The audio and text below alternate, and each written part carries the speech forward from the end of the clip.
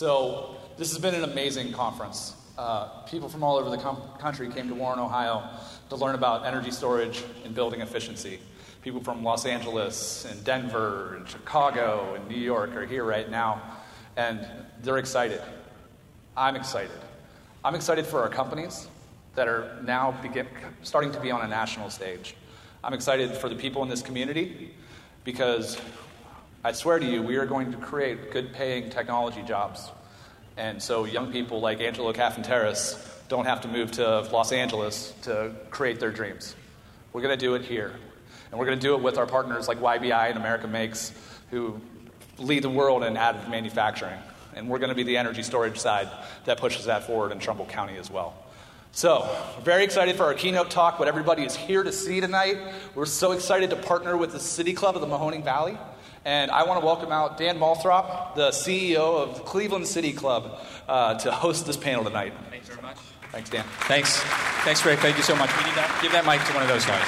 Okay. Hi, everybody. I'm Dan. It is great to see all of you here tonight. Thank you for coming out.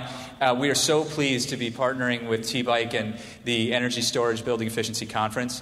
I don't have a whole lot of preamble here, but I do want to say this. The whole point of City Club, whether it's City Club of the Mahoning Valley or City Club of Cleveland, is that we create conversations of consequence that help democracy thrive.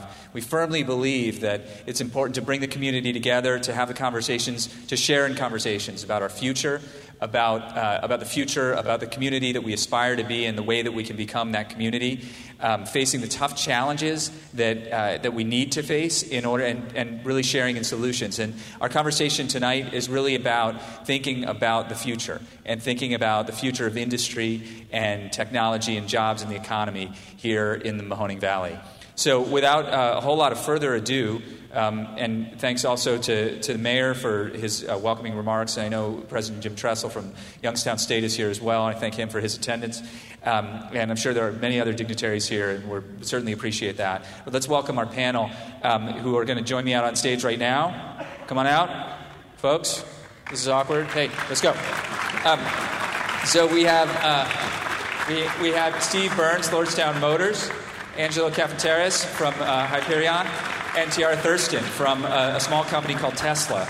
I don't know if you've heard of Tesla. And I'm not going to go into their bios because at some point you guys will Google them anyway, so there's no point in that. But I want to start, Angelo, with you. If you could just tell us a little bit about Hyperion, what you're up to, and what the hope is. Well, first and foremost, thank you guys for coming, and thank you, Rick, for setting this up, and thank you, Dan, for hosting, and of course to the guys to my right, to the left. Thanks for joining us. I am from Warren, Ohio, as you guys all know. The last time I was here, I think, was my graduation. We walked across the stage for Warren G. Harding, so it's pretty fun. I would sled back there in the winter behind Packard Park. And also watch fireworks in the summer. So it's really, really good to be home. It's good to see friendly faces. It's good to see the family. So just first and foremost, thank you. And then about Hyperion, as Rick was saying, yes, so we actually did have to go to California to get a lot of those talented guys that were working with people from Tesla and others. And we did that. But the key for us was how do we return the favor of the people who really created all of us in the Midwest who were out there in California working so hard. I wanted to return a lot of the guys and create a center, a hub of technology right here in the Mahoning Valley because we believe that this is the key to the future of the success of not just Ohio, but this region. So many times people want to focus on just manufacturing jobs, but it's so important that we also focus on the tech jobs. Those tech jobs, those people who do those things, those are the guys who make the decisions on whether a factory should stay open or to close. And if we control those decisions, we control our own destiny. So it's sort of a teach a man to fish situation. Anyways, but just to sort of answer your question about Hyperion Motors, we focus on hydrogen energy creation, storage, and propulsion. And I know that's vague, but basically what it is, we have different technologies that focus in this hydrogen sector, and we're going to talk more about that. And there's different divisions of Hyperion. There's 4 divisions, and one of the divisions I do want to be right here in the valley. So I'll get back to you, Dan. Okay, more on that in a second. Steve Burns, Lordstown Motors. Steve, you're in the midst of some negotiations regarding the Lordstown plant, and I know that that's going to prevent you from being fully candid with us. But tell us what the vision of Lordstown Motors is, and as much as you can share. Again, like Angelo said, thanks for having us. We're very excited. This for Lordstown Motors, we've been pretty much in stealth mode for a while, and so this is the first semi-public thing we've done. So our goal, we are a new company. I think the fact that we named the company Lordstown Motors Corporation should indicate our seriousness about coming to this area and what it means to us. We are building an electric pickup truck, and our goal is to be the first production electric pickup truck in the United States. And I think you could probably say the world, because pickup trucks aren't as prevalent everywhere like they are here. So that is our goal. It's a lofty goal, of course. Bringing a new automobile to market is a lot. One thing that we're very excited about is, as GM announced, we've been in discussions with them to purchase their Lordstown plant. As you can also imagine, that is a complex transaction, even more complex in the last few weeks. And we remain at the ready to do it, and we fully expect to. That is a marvelous building, and everything inside of it is intact, and we think that's going to give us a big leg up. Now, we were originally attracted to the area. I'm from Cincinnati. We were originally attracted because of the plant, but as we dug in and started to think about how we're going to populate that plant with workers, we started uncovering the workforce here. And it's come full circle where we feel the workforce here is going to be our secret weapon. So we're excited to be here, and we're trying to bring an innovation hub here, a manufacturing hub here, and our goal is to have a fully integrated. Electric vehicles they don't have engines and transmissions and differentials. They have different things like electric motors and wiring harnesses and, of course, batteries. So we want to bring those skill sets here to this region as well and kind of make this Angelo used the word hub. I think that's a good a name. We're trying to make this a hub for electrification. Thank you very much, Steve. Tiara, tell us a little bit. Let me ask it this way. Everybody here, I think, thinks they know Tesla already, partly because you have two cars parked out front, but also because Tesla's a very sort of publicly engaged company. Your CEO, Elon Musk, is sort of famously publicly engaged. What is it that people don't really understand, or you find that people don't actually already know about Tesla? Yeah, that's a great question. Similar to the other panelists, I just want to say thank you. It's really exciting. I live in Columbus, Ohio, and so I'm based here in the Midwest and get to work for a tech-based company out of California. And I think over the last couple of years, we've done a lot of work, boots on the ground, educating the direct customer on what electrification really means, not just the customer, but also governments. And so I think probably the most... The biggest misperception in the marketplace is that, we're trying to put competitors out of business, or that, we're just trying to make it to this place of profitability. But Elon's core mission is to transition the world to sustainable energy. And so when we sit on a panel here today and hear about a pickup truck that's going to be launching in the Midwest, and it's going to bring jobs to communities that could really benefit from the technology companies that are out there, I think this excites him.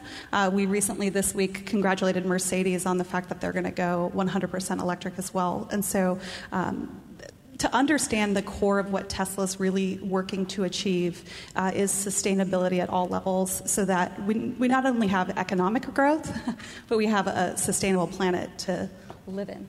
Because the so much focus has been on profitability and the production of the vehicles themselves, and I think people have forgotten that initially Elon Musk was out to just change the world. He wasn't really out to build a car. He wanted to change the world.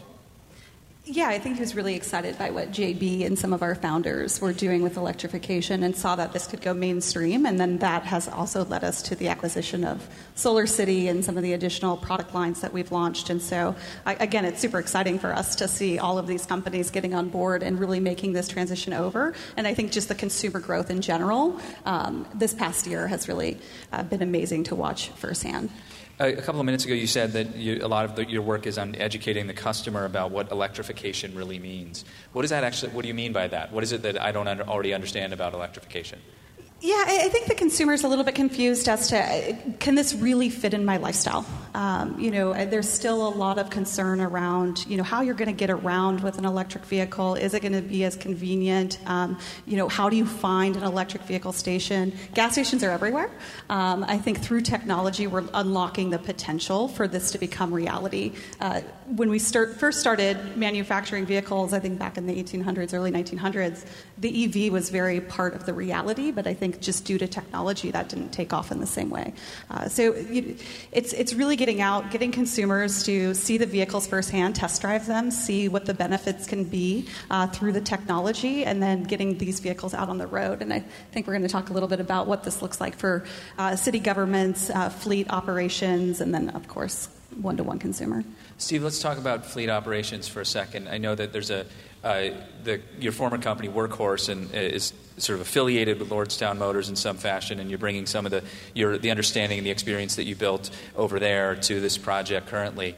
A fleet deal would be a huge way to get the operations moving, and you're currently in the running, I guess, for a major contract. Do you want to talk about that a little bit, or can you? My former company is called Workhorse. It's based down in Cincinnati. It's a small public company, and it specializes in making large delivery vans electric. So UPS, FedEx, DHL is a new customer. They are in the running for the post office bid. I think that's what you're talking about. Yeah. So they want to make the entire post office fleet electric. Post office has narrowed it down from 62 companies to 4, and Workhorse is in there. If Workhorse wins it, we'd like to build it for them if we have the Lordstown plant.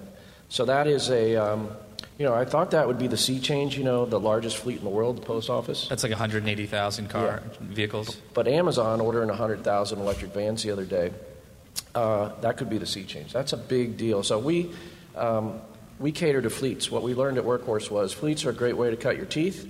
You build a vehicle, you define its duty cycle, what it can and can't do, and a fleet says, if that's economical and if it's my duty cycle, I'll buy it. So they generally, local fleets know how far they go, where they go, charging back at the nest at night, or if an employee takes it home.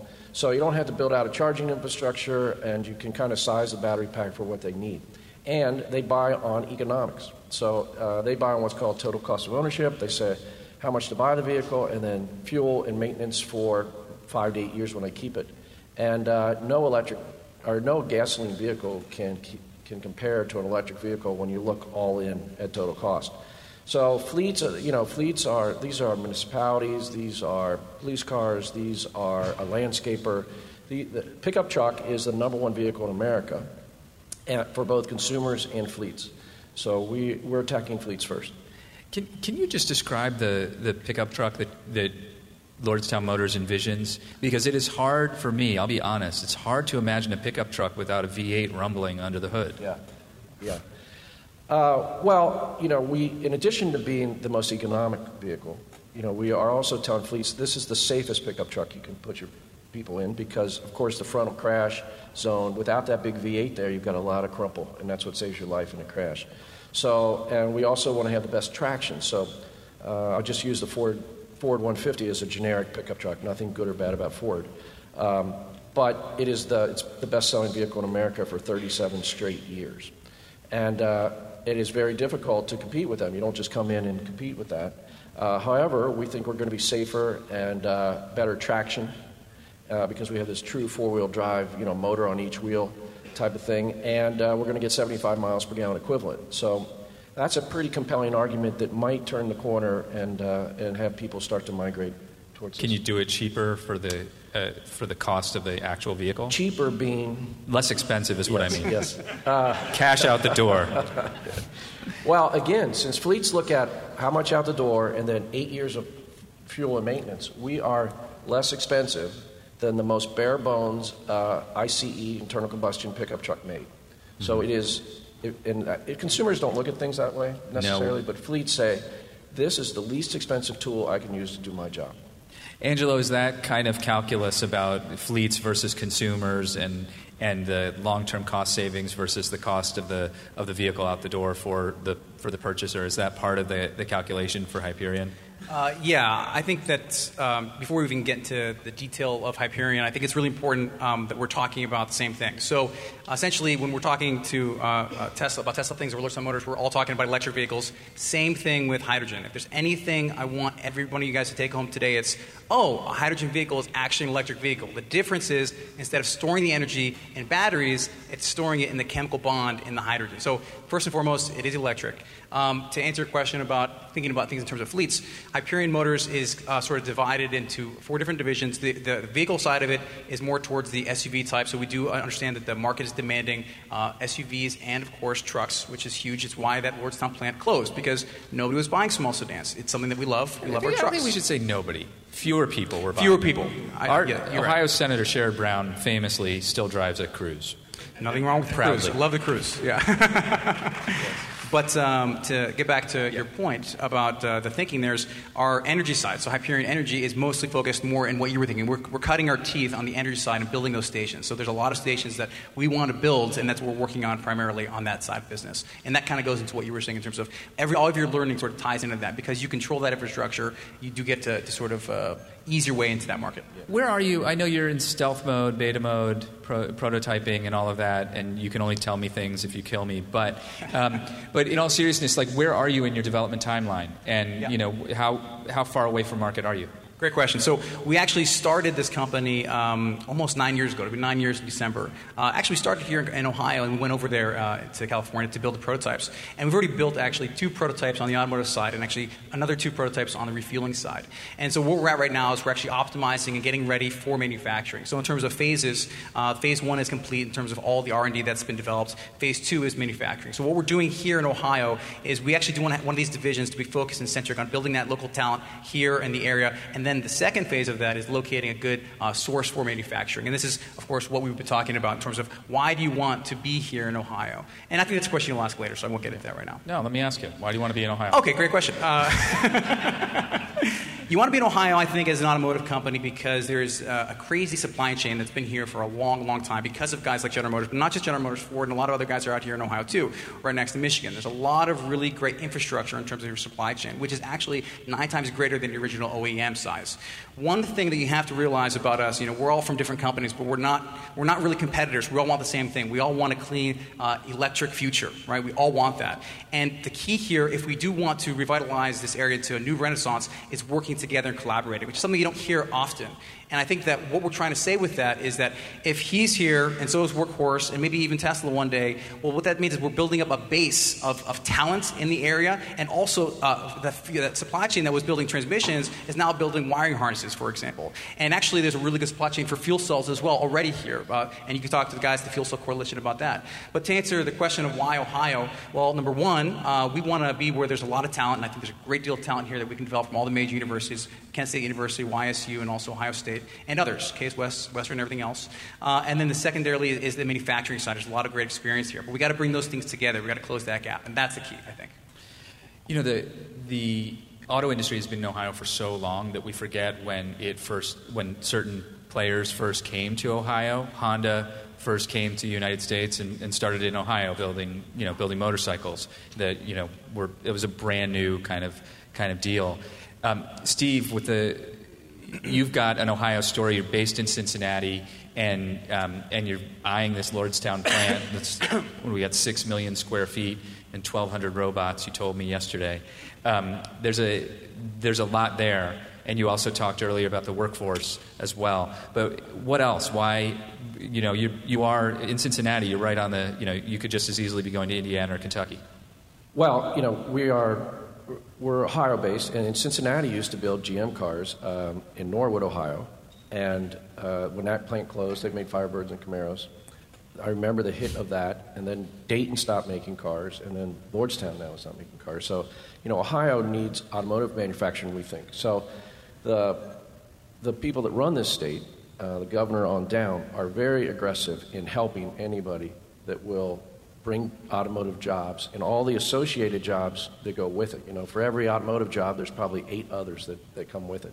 So we've seen a very aggressive leadership wanting to help. So that's a big thing. And we just know the work ethic of Ohio. There's not that in Kentucky. No, just kidding. There's a little Ohio-Kentucky thing there.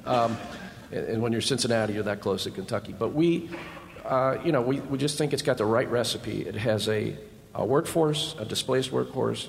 I mean, no matter what powers a vehicle, it still has taillights and headlights and seats and dashboards, all the things that require the human touch, right? It still has to be painted, right? It still has 4 wheels for the time being. So it's, it requires human effort. There's no way to build cars currently in volume. And again, the volume that used to come out of that Lordstown plant is, I think there's only 3 plants in the world that have done more. So it's a gem. Tiara, let's shift the conversation a little bit to the future. Tesla has the capacity right now to provide a consumer with a power wall, a battery that can power your house, or a pair of batteries that will power your house, or charge your car and the car, right? So where do you see this headed? I mean, because that is really far ahead of the curve, basically, far ahead of where most Americans are now. Yeah, I think this goes back to Elon's vision. So he really sees a sustainable future. I think as we've ramped up over the past years, there's been a lot of noise around, yes, you have a zero emissions vehicle, but what does that mean when you're manufacturing, and what does that mean for somebody that's charging at home? They're still connected to the grid, and so that power is coming from a fossil fuel burning source. And his vision has always been to be able to power your home and your vehicle from the sun. And so we've spent the last couple of years obviously acquiring Solar City, which had a pre-existing solar panel business. I think we've taken that in-house and do what we do best at Tesla, which is really innovate. And so over the last couple of months, we've relaunched a product that, for a solar cell, we're at a lower cost than any competitor on the market at $2, below $2 a kilowatt. You can order a home solar system, a battery pack, and a vehicle in under 3 minutes from our website and have that installed in 30 days. And I think pre-existing to that, this is a very complicated system that the consumer has a hard time really understanding how it all works together. We have never, I have never, watched my meter day in and day out at my home to see what kind of energy I'm consuming. And we've made this simple for a customer. They can look at their phone app, see how their car is charging, see what's happening with their vehicle, and also flip over the screen to their power wall and see what kind of energy that they're getting from their solar panel and storing in their battery. It's pretty amazing to flip over to your power wall if your power goes out, so the grid goes down, and this automatically kicks on and is able to power your home. And I think that's one thing, that's a conversation for the United States that I don't think we take for granted, because we do have a very powerful grid system. But what we've been able to do international for really underserved communities that struggle with electricity and power, not only is great for humanity, but I think also just builds this mission-based drive within our teams, because we truly are changing the world and we're changing the way that people live. This has a lot to do with climate resiliency and being able to survive. I mean, like the power just went out at our house not too long ago, and there have been moments in the last 5-10 years when we've been without power for up to a week because of where where things fell and so on and so forth. But I just got to come back to something you said. In 3 minutes, I could order all of that, and it would be all delivered and installed in 30 days. And how much would I owe after that 3 minutes? Yeah. You can do a loan, and so you can actually take that out, and based off of state incentives, that cost is going to vary. But we actually just launched a rental system where you can rent for $50 a month. Which is mind-blowing. That whole system? The car too? Not the car. You know how this goes. Because I was all in. So really we're getting there, though. I think what's also unique about us is we pass on the savings of manufacturing and really streamlining these processes to our customers. So just in the past, few years, we've taken Model S from, an average price point of well over $100,000 down into the $70,000 price range. We continue to bring down the cost of the batteries, and so Powerwall varies depending on how many you want to install. Same with solar. But I would check it out, because there's no harm in doing some research for what that looks like for your home. But it's a lot less expensive. It goes back to the total cost of ownership conversation, where maybe up front you're paying a little bit more, but imagine never having to pay someone else for electricity for the rest of your lifetime. Well, a guy from First Energy just joined our board, so I can't really comment on that. That gets complicated. That's a complicated conversation. But continue this conversation about the future, Angelo. What kind of infrastructure do you envision? What do you need? The fuel cells are a little different than plugging in the car, Yes. right? Yeah, thanks again for that question. So we talked about Tesla just now and how you'll have to charge your car at home, or if you're providing solar, you'll be able to charge your car potentially partially with that solar. And one thing I want to talk about is kind of how hydrogen works, if that's all right. Do. We have an illustrator over here. I wonder if he can we draw. give our illustrator a round of applause, please? Thank you. He's the hardest working guy on the stage right now. Can I walk over to that illustrator? If you need to. Okay, Apparently all right. you do. So here. He's going to draw a picture. Yeah, so it basically just draw a square with some lines through it, and I'll kind of describe how that works. Just a bunch of lines. So the way that hydrogen stores energy is it actually takes the hydrogen molecule and it pushes it through what he's going to be drawing, which is called a fuel cell stack. And that fuel cell stack has membranes, and that membrane has these catalysts and these ionomers that actually separates the hydrogen atom from itself. And what was holding the hydrogen atom molecule together was that electron, and that electron is what powers the car. So, let's see where he's at. You've got, coming in here, you've got hydrogen going in, and your byproduct, that's a great drawing, by the way, thank you. Your byproduct is actually going to be water, pure, clean, 100% clean water. And, of course, your electricity, which is going to power the car. So, we're in Ohio, right? What do we talk about in Ohio when it comes to energy? We talk about natural gas. So, there's two ways to create hydrogen.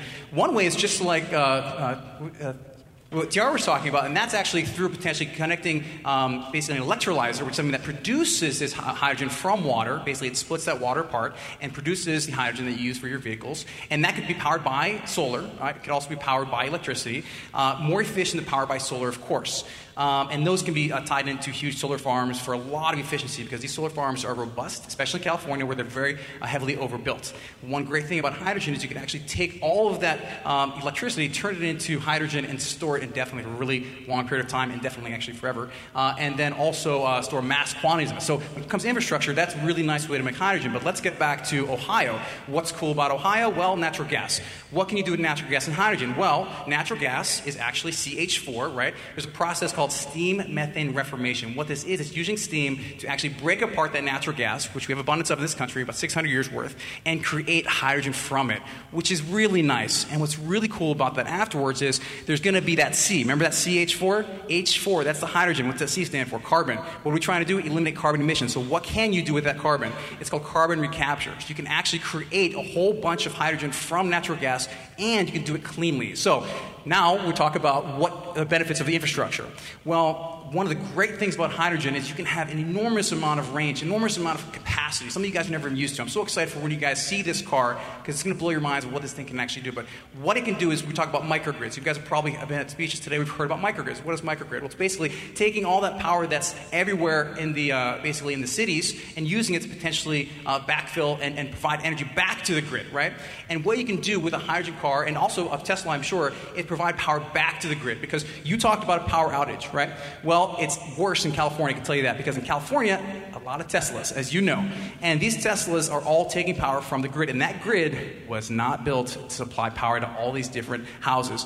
So it's just draining this grid, and you get a lot of, especially in Manhattan Beach, where there's a lot of Teslas, you get a lot of power outages, and you want to be able to sort of backfill that grid. And that's something that Hyperion can do with their vehicles, and also something that in the future, because my wife also works at Honda, what Honda is excited about doing too. So basically, we're looking at a microgrid which could supplement the infrastructure itself, that ties back to hydrogen, ties back to batteries, ties back to solar, and the whole thing is one cohesive system because that electric infrastructure is robust and difficult to change. You mentioned the range. You're like, the range is going to blow you away. So what's the range? That's one of those things I can't tell you, but it's going to blow you away. It's going to blow me away? It's going to blow you away. Because the range currently in Tesla's 200 miles, roughly? 370. 370. Yeah. That's good. It's good. That's approaching the Subaru that I drove here in. And I think the semi-truck's at 600, and I think there's some information that's been coming out about our truck as well, being close to that too. So I think pretty exciting. Steve, what kind of range are you talking about? We're going to have multiple price points, but the lowest one is $225. Mm-hmm. Again, since we're catering not to individuals that just might pack up and go across the state, a local fleet, they typically drive 60, 70 miles a day, so we have plenty for them. Right, right. And, I think the important thing is, and and when Angela said, it's electric, I think everybody understands this, but an internal combustion car is about 15% efficient. So whatever you're putting in, diesel or gasoline, all those calories, by the time it gets to the wheels, you have lost 85% of it. It's the most inefficient. An internal combustion engine tied to an automatic transmission, backdoor differential, is the most inefficient thing you could possibly think of. Electric motor, I think everybody's aware, is 98% efficient. So it is on the scale of, the energy storage. What are we storing the energy in so we can take advantage of that 98% and reclaim it, things like regenerative braking. And it's criminal that every pickup truck in the United States right now, if you just squint right, everyone that's stopping at this moment is just pressing the brake and two calipers are squeezing on a rotor and wasting all that energy to friction. Lost forever to heat, right? And think about the beef that all those pickup trucks are. They're all 4,000 or 5,000 pounds. So it's an incredibly wasteful thing. If you were to start from scratch now, if an alien came down here and said, let's build something to move people around, it'd be the last thing you would pick. But it is so ingrained in our society. So these, Elon, God bless him, has single-handedly kind of brought the whole space up. And it is phenomenal now, the Tier 1 suppliers that are available, what's available now to start a car company is incredible. So you focus on, that's your starting point. We take pickup trucks because, let's say we electrify the Cruise, right? The Cruise already gets 45 or 50 miles per gallon. So you wouldn't have that big of a lift to the environment. And the economic, your wallet wouldn't feel it as much. Let's say a pickup truck is 15. They're big polluters, right? They're just, it's just the nature of them. So you can really get payback quicker financially, and you feel better about the air quicker because you're not putting all that CO2 up there. We're going to go to questions from the audience in just a second. I just want to remind everybody, and also for our listening audience that's going to pick this up on a podcast or something like that, that was Steve Burns, CEO of Lordstown Motors. Before him, you heard from Angelo Cafeteris of Hyperion, and Tiara, I just forgot your last name. Tiara Thurston. I was getting there. Of Tesla is with us as well. This is a City Club of the Mahoning Valley presentation. Andrea, I'm looking for you to take this microphone. I'm going to grab this one too. The City Club of the Mahoning Valley presentation in the middle of the SB conference. That stands for Energy Storage Building Efficiency, brought to you by T-Bike, which stands for Tech Belt Energy Innovation Center, based here in Warren, Ohio. And did I get it all? Did I nail it? It's currently bright now, by the way. What? It's going to be bright? It's bright. Going to be bright. It was T-Bike. Oh, yeah, that's right. Thank you. I see that. So let's do questions from the audience. Andrea's got on the mic on the stand there. Anybody's welcome to come up and ask a question. Or you can all wait for somebody else to do that. I don't know why you would do that. But I'm going to keep throwing questions at all of you for a second. Steve Burns, what is the timeline? What can you tell us about what needs to happen before you get to a definitive answer in your negotiations with General Motors? Yeah, I can't really talk about that. But I can tell you that we are bringing an electric pickup truck to market at the end of next year. At the end of next year? Yes. So that means this time, 2020, we'll be seeing advertisements for, or we'll hear from Lordstown Motors that it's available. Yeah, you'll be seeing prototypes, long before that. But that is the production ramp. That's pretty exciting. Super fast. You've got a question, sir. Go ahead. Hi, my name's Ted Orn, the CTO of Advanced TechWorks. Angela, a question for you. Yes. Can you tell anything about the intellectual property you might have on the hydrogen production? Is there anything there that is unique to what you're proposing? Yes. So these different divisions we have are, one is focused on the vehicles themselves and making them as efficient as possible. One thing that people don't realize about hydrogen is that it's got the highest gravimetric energy density of anything in the world, right? So pound for pound, the best energy source. To answer your question on the power generation, we do have IP on the electrolysis process to make that even more efficient, and then also a way to bring that cost down way low so we can provide stations everywhere. So the big problem with hydrogen, so let's just talk about the good things really quick. The good thing is, number one, it's got this crazy range that seriously is going to be insane. You'll find out. The second thing is you don't have to wait to charge this thing very long. It refills in 3.5 minutes, which is exactly what you guys are used to at your guys' stations. It's about 3 minutes to refill your guys' gas-filling cars. So it's really, to the consumer, a great value proposition because you've got this really long range and this system that you're used to. And the key, though, and this is touching on what was just asked, what is the difference between, what have you got an IP related to the creation of hydrogen?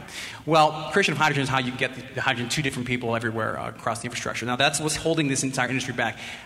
Fuel cells were created originally by NASA. This is space-age technology. In fact, they use hydrogen to go to the moon. They still do. Mr. Musk uses hydrogen to go take his rockets to different places. It's a great energy source.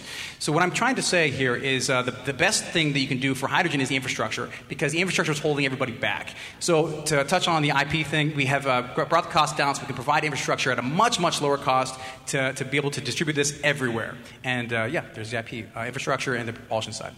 On a slightly different track, Tesla has innovated a ton in the self-driving space.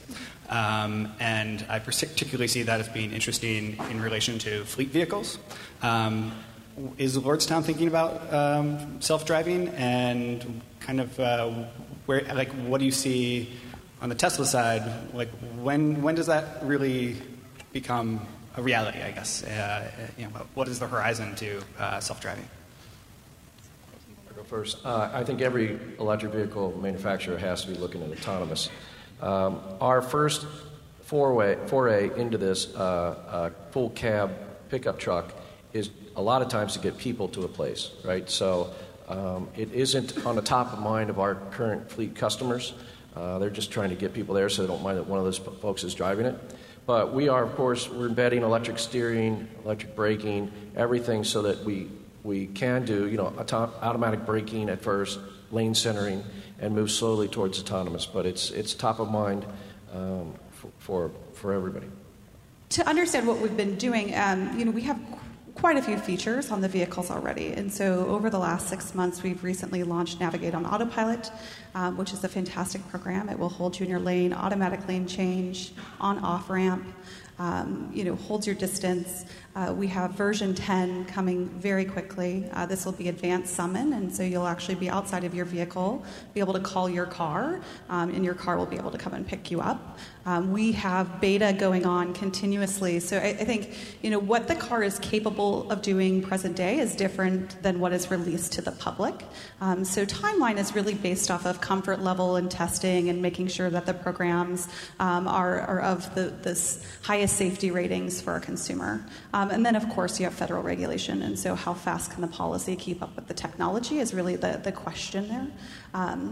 I think what we are doing differently, and as it pertains to our fleet customer, our fleet customer is really excited about the fact that they could have a full self-driving fleet. So I think this is a real discussion that's happening now with our consumer, both consumer one-to-one and then our fleet customer. I think some of the other really unique things being a tech company is we can give all of the data from the miles and the technology of the vehicle back to our fleet consumer. So the benefits of going EV and the total cost of ownership is great and is really a selling point in itself. But when you couple in the safety of full self-driving, the possibilities that are there, especially when you think of a semi-fleet, and just if a semi-truck driver gets in an accident, usually there's very bad outcomes. So if we're able to prevent those accidents through full self-driving, I think we truly will be changing the world at that point, even much farther than we're thinking about on a daily basis. That advanced summon thing you just described is like half of the valet, right? It's like the second half. But I also, will it come in a black car with a red light that goes back and forth and talks to you, like calls me Knight Rider or whatever? Yeah. I wouldn't be surprised. Calls me Michael. Go ahead. My name's Gail Hetrick. I'm with WKBN TV, but I'm in sales, not news. And this is off the record. Our news team is left. I was just wondering, and I'm not trying to start a fight on the stage there, but did Tesla ever look at the Lordstown plant for production? Yeah, I believe that Elon was tweeted at, and I think we got beat to the punch by the gentleman at the end of the panel here. So, congratulations. Steve, was there a lot of competition? Yeah, it was a pretty good bake-off. I think one thing that's important is we've agreed to use union labor as part of purchasing it, and a lot of folks didn't. Didn't fit into their model, so that was a key component. And the fact that we have trucks on the road with a tough customer like UPS, pedigree, that type of thing. So that helped us win it. Can I ask a couple questions about the agreement to use union labor? Is that at current union compensation? We have not spoken to the union yet. Mm-hmm. We just want to use them, and we have to wait till I think the dust settles for all the stuff going on. But I think I can say competitive union compensation. For the same number of jobs? Well, we hope to. I think I use Tesla as an example. They bought a shuttered NUMMI plant, and they now have more people in there than Toyota and GM had. And that's our goal as well. We want to get back to the same 3 shifts and everything. Now, we have to crawl, walk, run, right? We are a startup. But that is our stated. We're not attempting to buy that plant that plant only makes sense. It's so big if you go full throttle. Uh-huh. And so that's our intention. Nice. Next question. Silas Klingelhofer with Advanced TechWorks. I got a question for you, Angelo, and if you could comment on it. You mentioned that you're planning on using your car for a power source. Can you actually comment what kilowatt range are you guys looking for that for home use? You'd be able to deduce the range if I did that. I'm sorry to say, but it's actually. I like you. Yeah, he's good. He's good. There's a couple of things you can do with that. Yeah, that's one of them. Yeah. Yeah. So no, it's actually much better than what's on the market right now. And the whole big thing about hydrogen is just the range. It's all about that range, and that ties right back into what was said earlier about autonomous. Like, if you've got a car that can go that much further and then recharge in 3 minutes, and you're a fleet owner. I know there's a lot of business owners in the audience right now, and you got to ask yourself, how fast can I refill this thing? And that's a big thing. So I think that just to touch back on your comment about what can this do for the microgrid, it can change a lot, and it will change a lot, but it's not going to happen without a lot of collaboration. I do want to mention that the powertrains that he's building are powertrains that Hyperion can also use. It's all electric-based. So it's all interconnected. Everything is interconnected. And I think a lot of times everybody's looking for that silver bullet, like that's going to solve everybody's problems. Guess what? Grow up. There's no silver bullet for everything. It takes a lot of different solutions to a lot of different problems, and we're all going to have to work together to get there. So that's the goal, and it'll help. I can't wait to tell you. Yeah, great. Thank you very much. And I applaud you guys for what you're doing. Thank you. Thank you. For Angelo, when will you be telling people? So we're going to be doing a launch very soon, probably early in the next year. That'll kind of show the first phase of what we're talking about with the car. Mm-hmm. And like we're doing today, a lot of you guys probably didn't know very much about hydrogen, but that's the first step, is teaching about hydrogen. The car is meant as a, forgive the pun, but a vehicle to show off, hey, what is this all about, right? When it comes to making cars in mass quantities, you've got to really rely on the guys who've been doing it for a really long time. You will hit your head against the wall trying to manufacture in huge volume. You've got to work with GM. You've got to work with other OEMs. You've got to get the partners who've done it before. A lot of the success of why Tesla was able to take that ex-GM Toyota plant and make it work for them is because they had Toyota as a partner. Toyota helped them do that. And you can't walk in to a plant without the guys who are running that plant to help make that thing really succeed. But I'm getting off topic. The point I'm trying to make here is that the first phase is going to be showing people what hydrogen can do through the car. The second phase is providing the infrastructure that is so desperately needed for this really to work. And that kind of answers it. Angelo, with this impressively extended range you keep referring to, are you looking at long-haul trucking as well? Yeah, so I mean, there are other hydrogen companies out there that are focused on long-haul trucking, and that is something that we're looking at in a different way. So not competing with them directly, but something a little bit different. So I would say yes, but not as much you're thinking, probably. I'm sorry, I hate to be so vague. I'm sorry, guys. This is fun, though. Like, what can Angelo say? Yeah. Do you have a question that Angelo can't answer? Bring it. Well, I guess there was a statement about instructing people about hydrogen.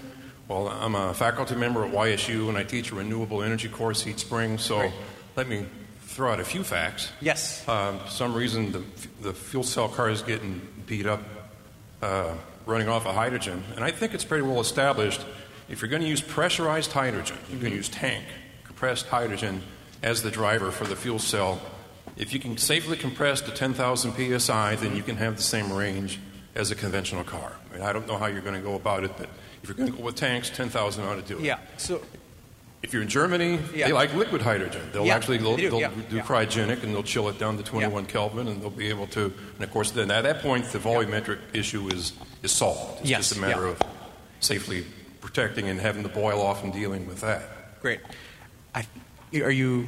Well, I did want to throw in about NASA inventing fuel cells. Actually, fuel cells go almost back, as far back as batteries. William Grove, Robert Grove invented the first alkaline fuel cell in 1837. Mm-hmm. And I would guess that you're running your fuel cell vehicle off a proton exchange membrane fuel cell, which does come back. Basically, DuPont had to invent Teflon, and then they had to figure out how to sulfonate it. And at that point, they started first they wanted to make chloralkali cells, but they put it in fuel cells for a time. The irony is that NASA is still using alkaline cells. They never did quite. They only use it. They are cheaper. That's right. They are. And I guess finally on the PEM fuel cell, to my understanding, the most expensive factor is the platinum that's needed to drive the hydrogen and oxygen reactions at a reasonable rate to get the power density up. Great. So many things I could talk about here. So we'll be here for another half hour answering these questions.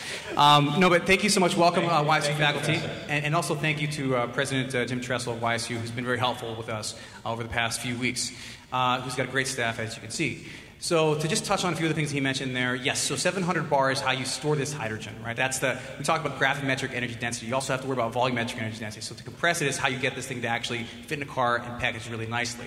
So that is how we are doing it. That's industry standard. Now the liquid stuff, that is a little bit more difficult because when it's liquid hydrogen, you have to keep it in liquid temperatures. Now there are some interesting technologies that are in that area that we are working on. But the first vehicle is also going to be 700 bar. Touching on what makes the actual vehicle work, there's an alkaline-based system. That's a cheaper system, but it also has a little contaminant. So you have to go through the value of the hydrogen. So you're using a lab-grade hydrogen, which is 99.999% purity. It's called 999. You can't really get that with alkaline without a lot of cleanup afterwards, and there are some benefits to cleaning it up. Usually you want to use PEM, which is proton exchange membrane. That's when you use platinum. Now, here's what's really exciting. Right now, it's platinum, and it's what's being used as industry standard, and that's been happening for a while. But that cost has come down actually almost 90% to be very, very cost competitive. But in the future, and this is the real future that I see hydrogen is, there are carbon-based membranes that are a little bit too big right now for cars, but one day they won't be so big and they will be more energy dense. And that is a future we're talking about where there are no rare earth metals. There's no mining, there's nothing. You're using carbon-based things for the fuel cell itself, for the tanks, and everything else in between. That's a really exciting future for hydrogen. And then to kind of go back on the history of hydrogen, yes, it was invented almost 200 years ago. When I refer to NASA, I'm referring to the first practical application of a fuel cell, which was, of course, NASA for the space mission to the moon. And it is used today still in terms of getting us to the moon and everything else. We use solid-state hydrogen and also liquid hydrogen. So that's why we do actually work with some of these NASA research centers on hydrogen, cryogenic-related, and et cetera. So just to sort of touch on all the different things we said just now, hydrogen has this really great benefits because it's lightweight. And what does that mean? Why does it matter that it's lightweight? Well, another famous person, you may have heard of him, his name is Newton, said something called force equals mass times acceleration. What does that mean? Well, it means a bullet going really fast has a lot of force. What it also means is that something very heavy has a lot of mass, it's going to have a lot of force too, and it's going to be harder to move that very heavy thing. In other words, if you've got a car or something else that's traveling, it's going to take energy to move that thing, and the weight matters a lot. So why is that important? Because one of the coolest things about the gravimetric energy density is because it weighs so little, it takes less energy to move it, less energy to stop it, less energy to turn it.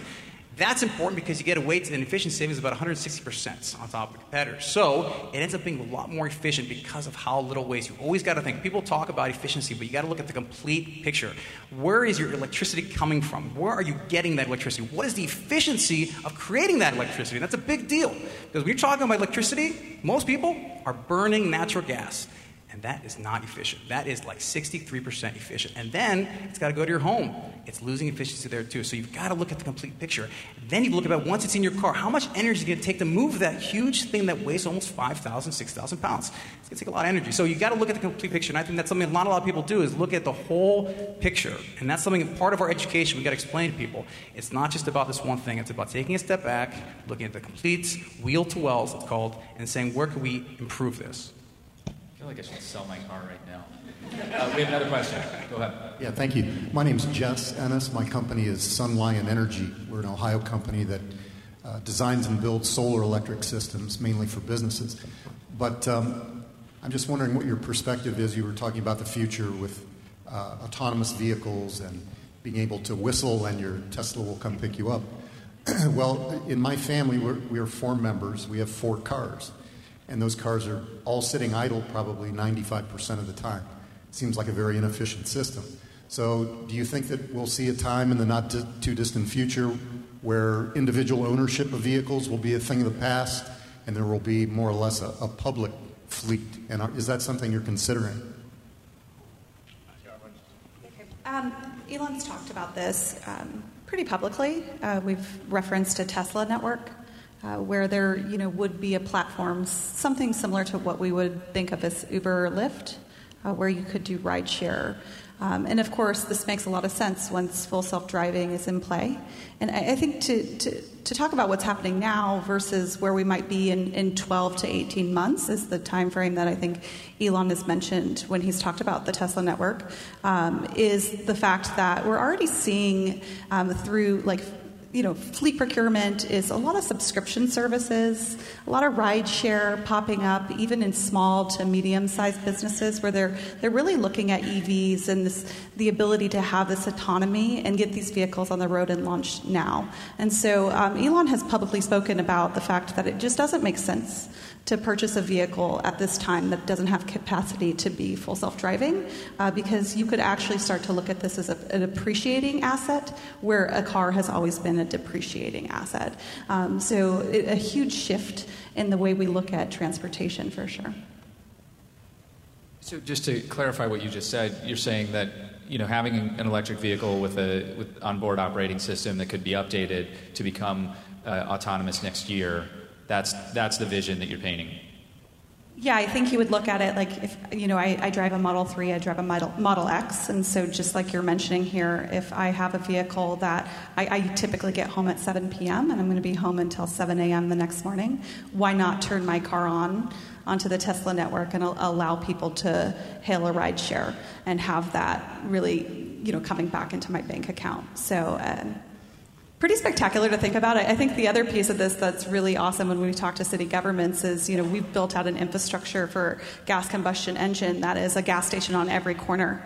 That no longer has to be the reality with EVs because of the technology and the navigation system. So when all of the charging stations are programmed into your car, you can really offset, where these are located, and we could potentially have a lot more green space in our cities, our urban areas. Also, if you're able to hail your vehicle, where do we place garages? We no longer have to take up a lot of inner city space with, multi-level garage buildings. So the future looks really bright, and I think it looks really clean as well, and it'll actually reshape the way we look at transportation as a whole.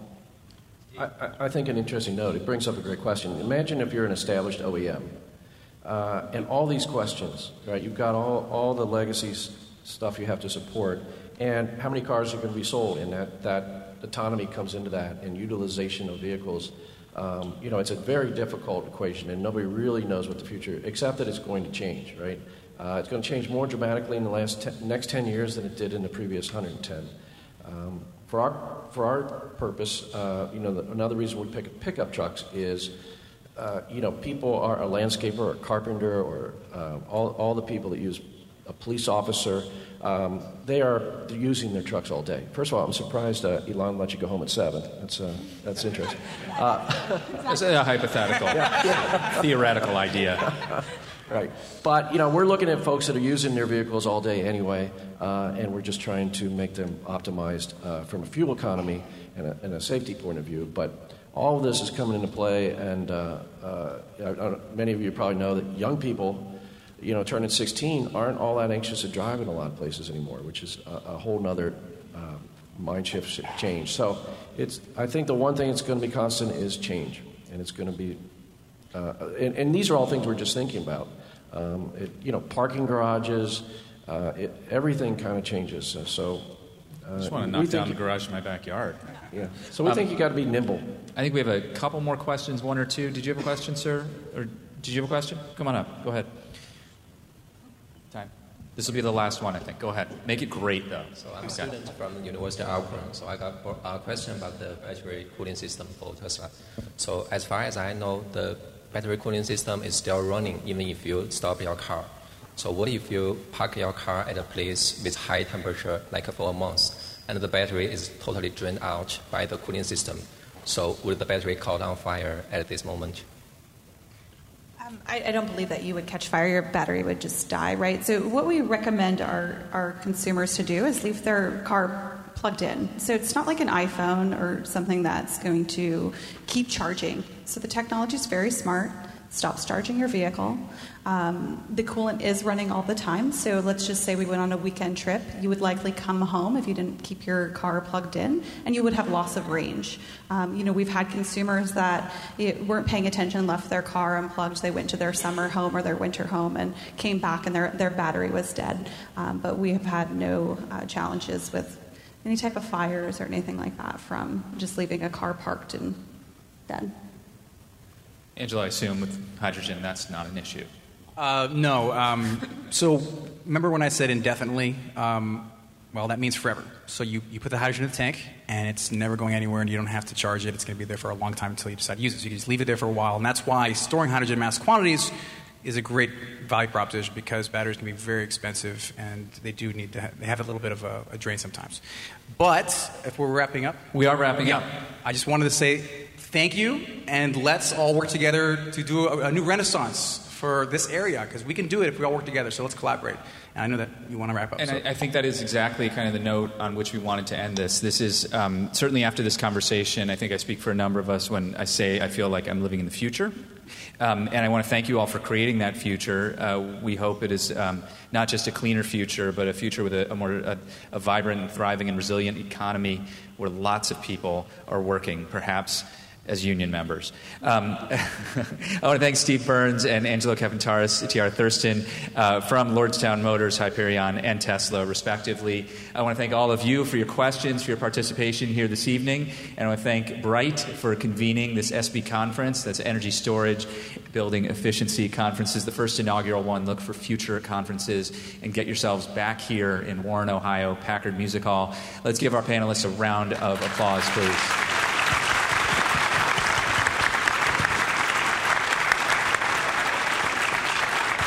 This is the City Club of the Mahoning Valley, and here is Rick Stockburger. Oh my goodness, I get to close it up?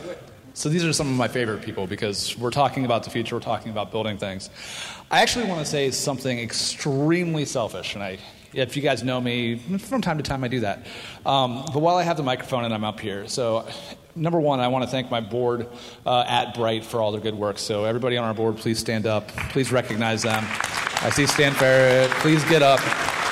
None of this work would ever be done without your support. Barbie Ewing over there and all of our great Ripcos out there, great people. But I also want to talk about something that inspires young people. So it's actually 8 years ago now that I founded a media company. I was fortunate enough to get in the Cleveland International Film Festival, and somebody invited me on a stage to talk in front of a bunch of people about something that I was extremely passionate about. So I want to talk about the importance real quick of mentorship and those people that give voices to people that didn't know they had them. And all I want to say is thank you, Dan Malthrop, because Dan was the first person that let me speak in front of a group of people like you. And we need to continue doing that every single day. So I'm going to give Dan a round of applause. Because I think I got to thank him on Facebook once, and it wasn't good enough. So, at any rate, so this is a soft closing, if you will, of the Energy Storage Building Efficiency Conference. I can't thank our sponsors enough. IN2, Domi, are you out there? Yay, IN2. We're so proud to be a part of that organization that's really bringing a clean energy future forward. Cortland Bank, OCIE, National Association of Manufacturers, and literally everybody that's stepped up to the table for this event to put it together. So the last thing that we have to do is we're talking about the future, right? We're talking about electric vehicles. And the cool thing about Warren, Ohio, is in 1899, a little automobile rolled off the assembly line right down the street here. And so right across the street, or across the parking lot, is the Packard Museum. And we have our closing party, if you will, over there. So you don't have to hear me talk anymore, but you can just enjoy some drinks, a full dinner, and meet these folks. And if you haven't met each other yet, please do that. So once again, thank you so much, and we'll see you over at the Packard Auto Museum.